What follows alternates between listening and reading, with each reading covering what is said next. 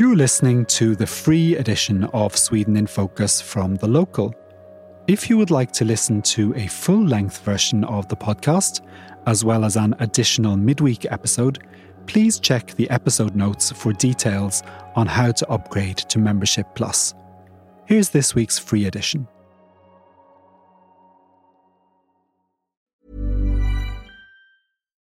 Millions of people have lost weight with personalized plans from Noom. Like Evan, who can't stand salads and still lost 50 pounds. Salads generally for most people are the easy button, right? For me, that wasn't an option. I never really was a salad guy. That's just not who I am. But Noom worked for me. Get your personalized plan today at Noom.com. Real Noom user compensated to provide their story. In 4 weeks, the typical Noom user can expect to lose 1 to 2 pounds per week. Individual results may vary. Hello and welcome to this week's episode of Sweden in Focus, the Locals podcast looking back at the week's main news in Sweden. We usually record on Thursdays, but as there's a holiday this week, we're recording this on Wednesday, May the 26th. Later on the show, we're going to talk about Sweden's famously flat workplace hierarchies and whether they're conducive to actually getting stuff done. We'll also discuss Swedish attitudes to alcohol. We'll explore the Swedish media landscape and we'll have a brief progress report on Sweden's NATO application. I'm Paul O'Mahony and with James Savage away this week, I'm on my own in the Stockholm studio, but I'm lucky enough to be joined for today's podcast by David Crouch in Gothenburg and Richard Orange and Becky Waterton in Malmö. Hello, everybody. Hello. David, welcome to the podcast. Really good to have you on here. You are a regular contributor to The Local and you've also written a book about how Sweden works called Almost Perfect. What else should we know about you? Oh, thanks, Paul. Well, I'm a Brit. I'm a journalist. I've been in Sweden now for almost 9 years, which is a bit scary. And I think I bring a much needed representation to the pod of Gothenburg, which is Sweden's finest city, as you all know. Not sure Mama would agree with that. What does Gothenburg have going for it, David? The thing I like about it is it's got a city feel to it, but it's actually quite small. So I live in a little leafy village outside the city, but on my bicycle I can be right in the centre just in 30 minutes. So it's just easy to get around. Good. You're not going to hear any arguments from me. I actually spend a lot of time in Gothenburg and like it quite a lot. What about Malmö? Have we talked about Malmö before? What's good about Malmö? Well, Malmö's just got a city feel, but it's a small town, and I can cycle around so easily. So it's completely different from Gothenburg. Absolutely not the same. But no, yeah, Malmö's also got that kind of going for it, that you have everything you want without it being overwhelmingly large. And then if you ever don't have anything you want, you can just go and get the train to Copenhagen and you've got a capital city half an hour away, which is nice. Good stuff. Stockholm's not bad either, I have to say. Is everybody happy enough with David's credentials? Can he stay? Yeah. Let's never get James back. Okay, last week we talked about how Turkey threw a spanner in the works when President Erdogan announced his country would not ratify Sweden's application to NATO. What's the latest on that, Richard? Well, yesterday Turkey sort of published a set of demands on its website and also sort of tweeted it out in about 11 different languages, including Russian, which I found a bit strange. And those were more or less what we knew already. They wanted concrete assurances from Sweden, who they accused of supporting terrorist organisations. And one thing that was interesting is they referred to PKK/PYD, which is PYD is the political party that dominates in the autonomous region of the Kurdish autonomous region of Syria. So they completely conflated that in their statements, which does make it a little bit difficult for Sweden to then go back and go, no, but these are two separate entities and this one is not terrorist and this one is terrorist, because right from the get-go they're saying this is one entity, and that probably isn't the best starting point for negotiations. But one thing that was, and they also highlighted the money that Sweden's given to the government in the Kurdish region of Syria. And they also talked about the arms embargo that Sweden placed on Turkey when it started fighting against Syrians in northern Syria as well in 2019. And then it reiterated the call to extradite people it called terrorists linked to the PKK, PYD and also to the Gulen movement. So it's pretty much what was expected. Over the weekend, Magdalena Andersson had a phone conversation with President Erdogan, which again, after that phone conversation, Erdogan came out once again with all of these demands, and Andersson sort of came out with platitudes about how important it is to fight terrorism, but didn't actually, in her statements after the call, didn't talk about any of the specific points that Turkey's been raising. Interesting, yeah. And has Turkey singled Sweden out here, or is Finland being subject to the same treatment? I think it's pretty clear that Sweden is the target. And it seems like Ann Linde, the Swedish foreign minister, is particularly a target. And this is something I didn't know about, but a few years ago, she held a joint press conference with Turkey's foreign minister, which was really tense. And this was around 2019 when the Turks had started fighting in northern Syria. And she was to hard demands to pull out, and it got very heated. And since then, apparently, in the Turkish media, people know who Ann Linde is. People know about this. This is a very live issue for Turkey. And in December, she met the Kurdish government, PYD. And at that time, I suppose, Sweden didn't know it was going to join NATO. So it didn't realise. She even tweeted a picture of them and wrote her support for them. So it's not that she's been very open with this. They've been a very open backer of the PYD. And also Sweden's defence minister Peter Hultqvist was on this list that a think tank linked to the Swedish ruling party put out a list of European politicians that were seen as PKK sympathisers. You mean the Turkish ruling party? Not the Swedish? The Turkish ruling party. They put out a list of people seen as PKK sympathisers, and Sweden's defence minister Peter Hultqvist was on that list. So this is something that I think has been important for Turkey for a long time, but it's something that hasn't been in the Swedish media. So we haven't realised that Turkey has this Sweden problem.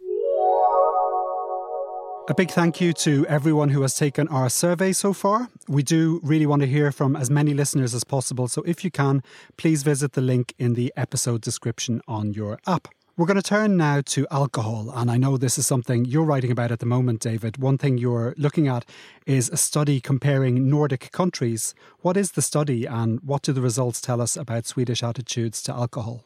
Well, it's an annual study by IQ, which is owned by Systembolaget, the state-owned chain of liquor stores in Sweden. But this year it's different because they've compared attitudes to alcohol in 4 Nordic countries, in Denmark, Norway, Finland and Sweden.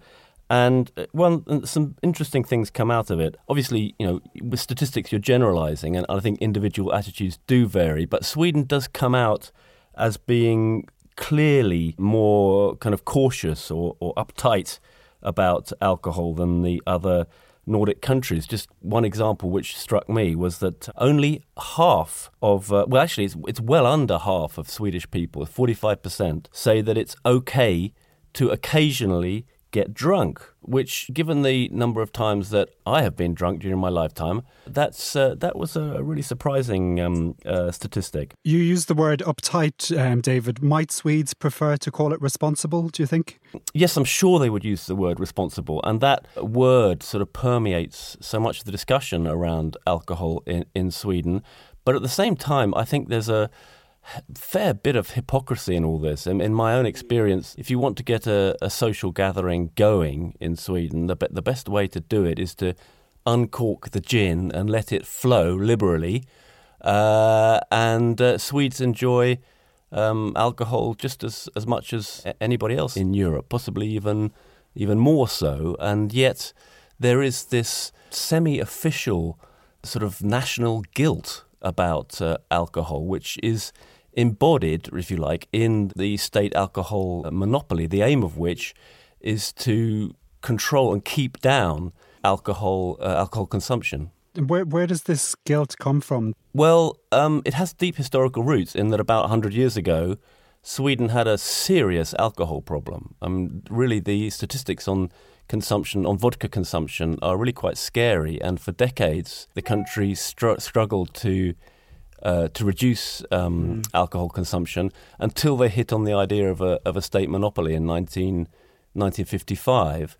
But that deep-rooted attitude is expressed in all sorts of ways. So Sweden, which is, has this reputation of being a very modern, liberal country, which is in love with its personal freedoms, actually has a very significant temperance movement, which has more members than most of Sweden's political parties, and quite a lot of influence. I think also a lot of people. I only came to Sweden 2 years ago. So I think a lot of people maybe don't know about the history of Systembolaget. You used to have a ration book that you could only go in and buy a certain amount of alcohol a week, and they came and kind of stamped the book so they could see how much you'd bought. There was like a ban on buying alcohol if you were a registered alcoholic. So some people were completely banned from buying alcohol. It was like a pharmacy. There was no self-service. You had to go in, and this is why they've got those little numbers when you go into Systembolaget.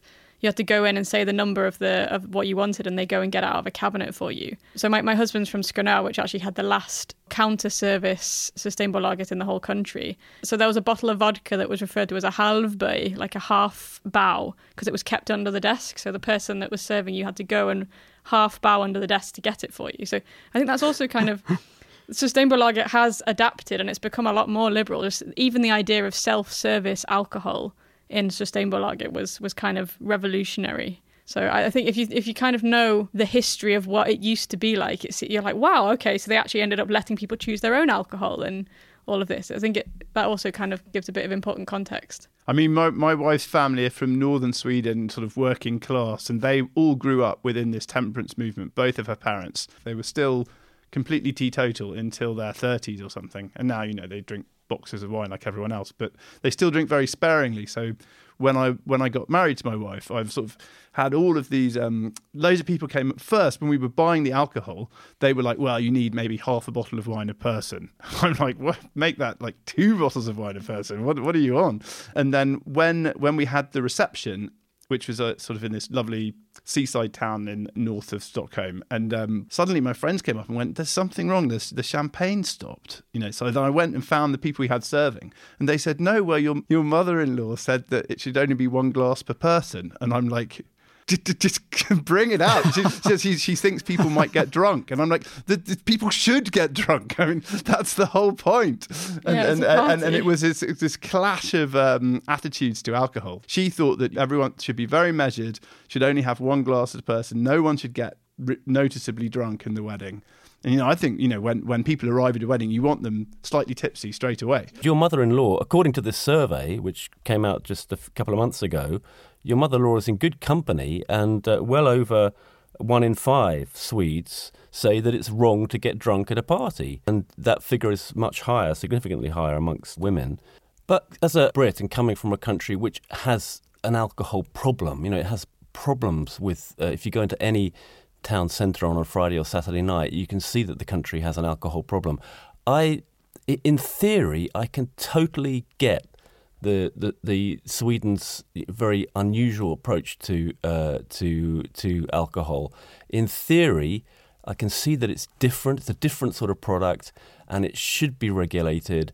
And this is an example of society kind of taking overall responsibility for a product which can cause a lot of harm, a lot of costly harm as well, when you think about the cost to the health service and so on. It's in practice where I get so...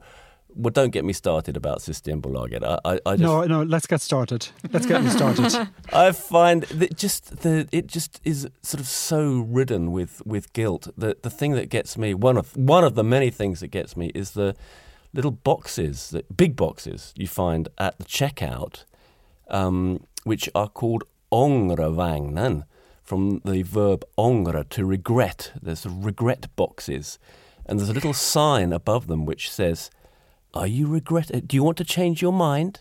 Do you regret what you've bought? Are you sure you're not going to hate yourself if you don't put 1 or 2 of those bottles back in this box? And they don't serve any useful purpose because they're almost always empty. The point is that there's a message that the whole store is sending consistently in all of it, the way that it's organised and presented, and that is that alcohol is a bad thing, and you should really think hard about using it. And Becky, you've been looking at another recent study that showed that Systembolaget is the most popular company in Sweden, ahead of Volvo, ICA and IKEA. Why is Systembolaget so well liked? I think, so the people I spoke to, I kind of asked every Swede I knew, and the ones who got back to me, it was very, very obvious that everyone said that the service is good. So that was the most common thing people said, that the service is very high quality. You can go in, you can ask oh, I bought this wine last week and I liked that. Do you have anything that's similar? Or, oh, I'm looking for a wine from Georgia. Have you got any of them? And that someone will come and help you find something. And if they don't have it, you can order it in especially. And a lot of people also said that. So my husband made the point of you can buy a bottle of wine in Systembolaget for, let's say, 70 krona. And you can ask the person in the Systembolaget, okay, what kind of food is this going to fit with? I'm having lamb for dinner. Is this going to suit that? And they go, oh, no, I'd recommend this, blah, blah, blah. And then in Denmark, for example, if you wanted that service, it's not like you can just go into your local supermarket and ask the teenager stacking the shelves, oh, is this wine going to pass with the lamb dish I'm having for dinner? Obviously, they're not going to know the answer to that.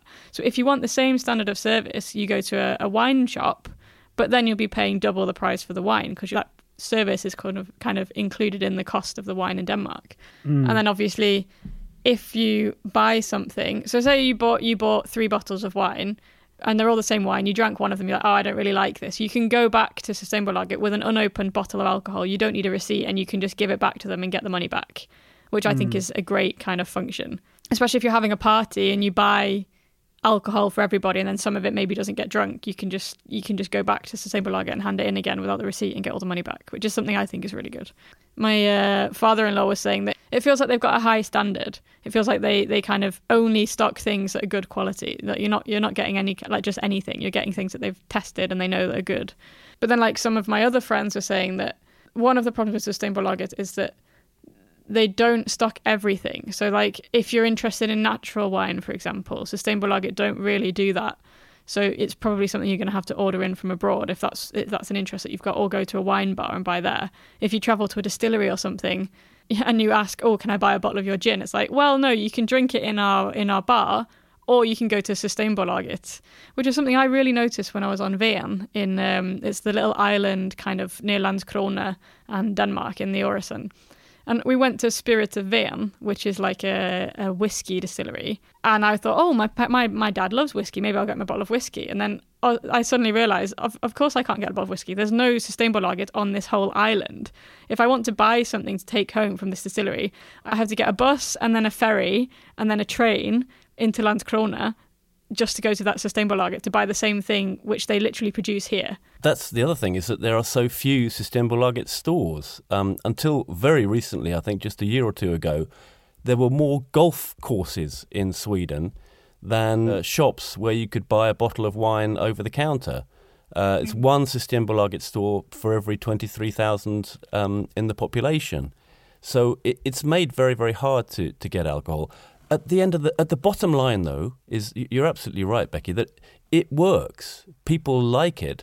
It seems to have all these oddities and contradictions and things we don't like, but it does actually work for Swedish society. And I remember Richard said at the end of the last pod that with Sweden abandoning its non-alignment, it seems like the country has become just the same as anywhere else in Europe. But I would say that Systembolaget is as an example of this of a very Swedish approach to the relationship between society and the economy, which is still alive in institutions like Systembolaget. It does feel like we could talk about this like literally all day. We could literally do a whole podcast on this. Yeah, easily. I think maybe we should do a podcast when actually drunk. That would be quite.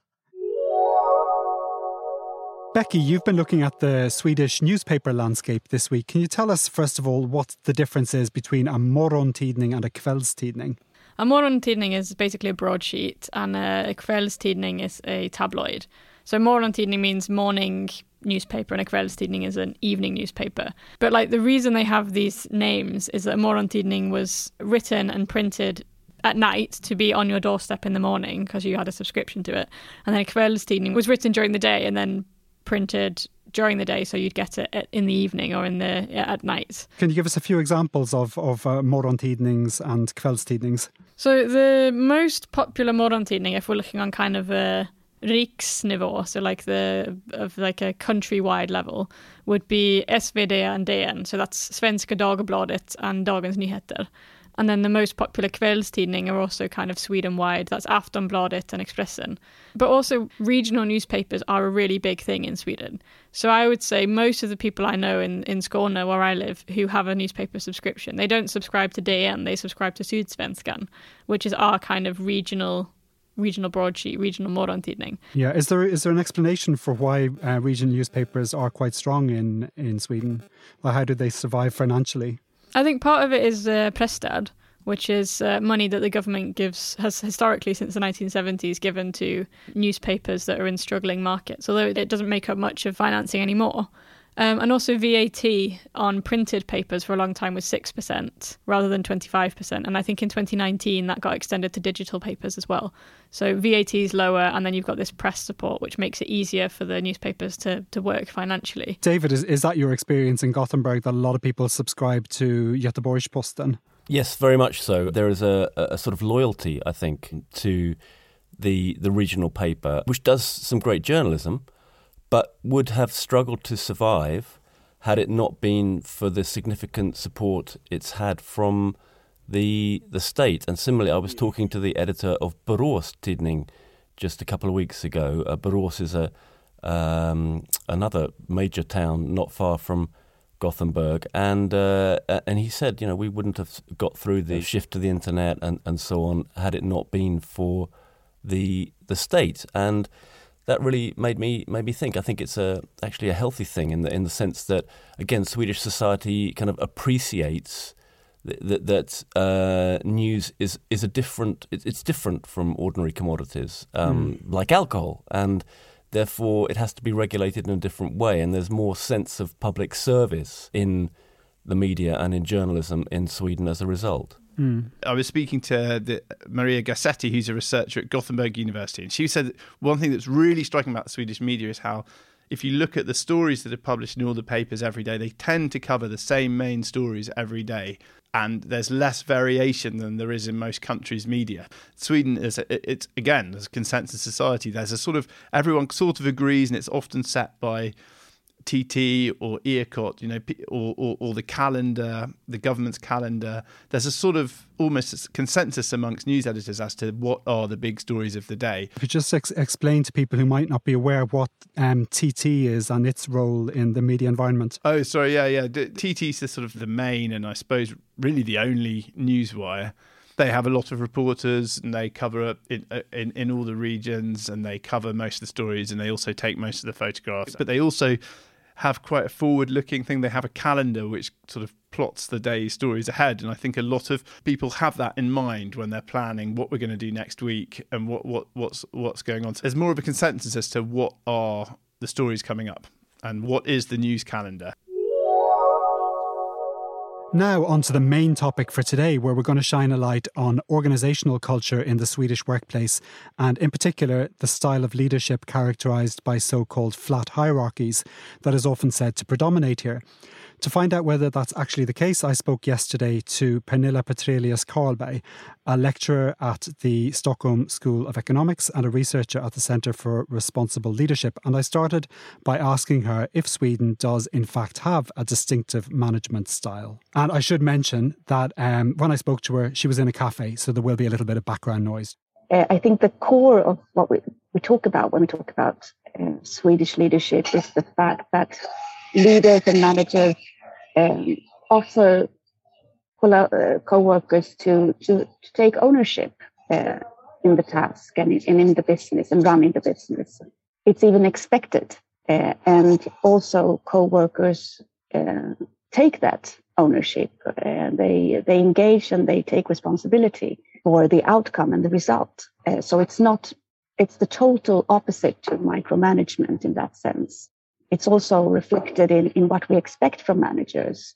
So in a sort of, if we generalize, in a Swedish setting, if there is a meeting with the boss, the co-workers will expect to be listened to and to be involved in a conversation and give their opinion on things. And that is also a way to motivate people. When can a decision be said to have been taken in a Swedish workplace environment? It's in a way it's a different process, which often involves calculated or planned for taking time, for introducing the decision, for discussing it, for making people feel that they have been involved, informed, engaged. So in a sense, the decisions are in that sense taken in a much more informal way and can be more difficult to sort of pinpoint exactly when that was decided. And we also saw that during the pandemic, that the Swedish organization, which is very non-hierarchical, suffered a lot because a lot of leadership was actually practiced in the non-formal or informal work environment. And when people were taken away from that environment because suddenly they were working from home, they were sort of, how do we practice leadership now? Whereas in an organization with much sort of clear hierarchy, it was never an issue where the decisions were made or how leadership was practiced because it was done in a different way. Is it an effective leadership style? I would say it is, yes. And we stand out as a nation, we stand out pretty well when it comes to different types of national measurements of competitiveness, etc. So we score quite high on that. And you presumably have students who come from different cultures. Do you see that people find it difficult to adapt to the Swedish style? It can be quite a shock, of course. But I do think that, at least the one I meet, and maybe that's because they're still around, they appreciate it, they like it. And especially on our young students who want to play a bigger part and take a lot of responsibility at an early stage, this can be a very good environment for them to explore. I do see also, of course, that some people they have to sit on their hands and they just tell themselves that this is Sweden and now I just have to sit and wait and let them talk this through, even though it's very, very frustrating. What is it that's so frustrating? Is it that they just want to be told what to do? Or tell what to do. This is how we're going to do it. I already thought it through. It's a great idea and it's practiced everywhere else and you're going to come to the same conclusion. It's just going to take you forever to talk it through. That was Pernilla Petrelius Karlberg giving her thoughts on the consensus-based style of Swedish leadership. Now, David, you interviewed quite a lot of foreigners in Sweden about this for your book. What did people tell you about how the Swedish approach compared to management styles in their home countries? Yes, I tried to speak to foreign business figures with experience, obviously, abroad, but also of doing business here in Sweden. But also I tried to talk to Swedish business figures who had been abroad and tried to set up companies abroad, particularly in the United States, just to get some idea of the contrast between how business is done here in Sweden and in other countries. And it's obviously it's hard to generalize because every workplace is different and individuals have different management styles. But certainly a pattern seemed to emerge that a much greater stress is put on individual initiative in Sweden rather than ordering people about and managing them in a very hands-on, direct way. And Swedish business people complained that when they're in the States, American employees just will sit around and do nothing until they're given orders. And they don't expect to criticize or discuss, whereas there's a healthier culture of answering back, of saying, well, maybe that's not the right way to do it. And particularly in sophisticated, high-tech companies where employees have PhDs, they read daily newspapers, you can't expect a CEO to be absolutely across everything that's happening in that company. They need to encourage employees to take initiative and to be proactive and forward-thinking. And in that sense, a flat hierarchy and a workplace culture in which the manager is not giving orders left, right, and centre is a very sensible way, a very effective way of running a business. Yeah, I think I definitely noticed this. So I've only worked for the local in Sweden, but when I worked in Denmark, I had a Swedish boss. But previous to that Swedish boss, I had a German boss, and I could really see the difference in the German and Swedish management styles. where my German boss, this is probably a stereotype, but they definitely both kind of fit these stereotypes. My German boss, it was very much like, this is what we're doing, this is how we do it, and if you don't know what to do, talk to your direct superior. And then the Swedish boss, it was like, I'm not entirely sure how we should do this. Why don't we call a meeting with everyone in the department who's going to be working on this project, and we'll all discuss it, and you can come with your comments, and I'm definitely not the expert on this, so come on guys, let's have a consensus on this. IKEA made a splash in Germany in particular when it brought its Swedish management style into Germany in the 1980s, I think it was, where they did away with ties, which was a big deal for managers not to wear a suit and tie on the shop floor. Managers were on first name terms with all the staff as well, and it became a recruiting tool, an effective recruiting tool for IKEA to say to Germans, come and work for us and experience this egalitarian Swedish workplace culture. I know there's a lot of academic effort has gone into trying to pin down what this Swedish management style is, and I'm not aware that anybody has kind of written the book on the Swedish management style. It's sort of something that has emerged out of a historical conjuncture in Sweden, thanks to the unions having such an incredibly powerful voice in the workplace over many decades. And it seems to me almost as though Swedish business has made a virtue out of necessity by recognising that employees need to have a voice, and it actually can be very beneficial to the business. And I came across the Swedish concept of medarbetarskap, which is translated as employeeship, which is a concept, very much a Swedish concept. It's not being discussed in a non-Swedish economics literature very much. But the idea is that you create a culture of initiative and employeeship, where the employee takes on a responsibility for the business. That's the other side of that's what you're expected to give in return for having this kind of liberal and open relationship with senior management.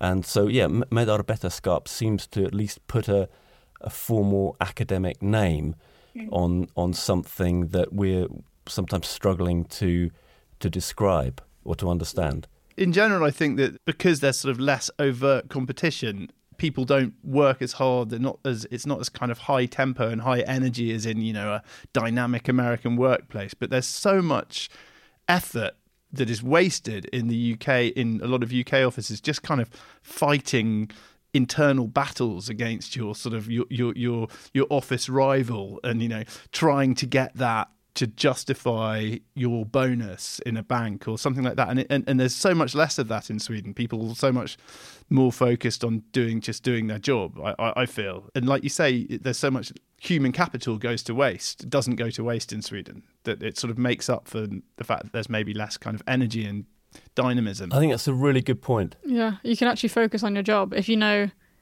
that you can speak. You don't have to kind of think, how am I going to break this to my boss that I think that this is a bad way of doing things? And maybe you can be more efficient because everyone who has a possible idea can come to the table with their idea. It's not based on what your job title is. It's based on whether you've got any good ideas. And then you can come and say, if you can go up to your boss and say, hey, I don't think this is a good way that we're doing this. Here's another suggestion, without being worried that it's going to backfire. I did an article on office politics in Sweden, because it's not utopia. There is still competition between employees. And people said that they found that what annoyed them most is that rather than take a conflict face to face, for even minor conflicts like who's eating the fruit or who's eating too many fruit in the office fruit bowl, people would go directly up to the superior. And this was a superior who was going, it drives me crazy. I feel like I'm running a kindergarten because my employees are constantly coming up with these minor complaints, which I'm expected to get involved with. And I have to sort of micromanage all of these sort of disputes that no one will take face to face. This is maybe the disadvantage of the flat hierarchy, that there isn't such a, I would have been terrified of going to any of my bosses in the UK with. Yeah, they'd be like, sort it out yourself. I've not got enough time to do this. Fired immediately. When I worked at a small Swedish multinational here in Gothenburg, my manager really did conform to the picture of a Swedish management style, in the sense that she let me get on with my tasks and had an overview and would step in if I wandered away too far away from the plan. But she wasn't conscious of that. That was just the way that she went about her work. And I think if there is a Swedish management style, I would say that Swedish managers themselves aren't particularly aware of it. This is what they do, and it is different. And it could be useful to hold up a mirror to Swedish business and industry to say you've actually got something here which is a little bit different, and which can be a very effective way of running a modern organisation. And it's worth being more explicitly aware of what that brings to a workplace situation and the positive things that it means in hard-nosed productivity terms, not just in terms of good relationships with employees. That takes us to the end of this week's Sweden in Focus. Thank you for listening, and thank you to David Crouch, Richard Orange and Becky Waterton, and this week's special guest, Pernilla Petrelius Kolberg. Please share your feedback about the podcast in our survey, which you can find in the episode description in your app, and we'll be back again next Saturday. Until then, take care.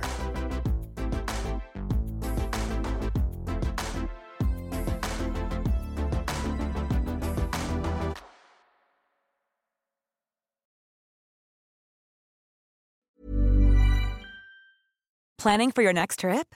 Elevate your travel style with Quince. Quince has all the jet-setting essentials you'll want for your next getaway, like European linen, premium luggage options, buttery soft Italian leather bags, and so much more. And is all priced at 50 to 80% less than similar brands.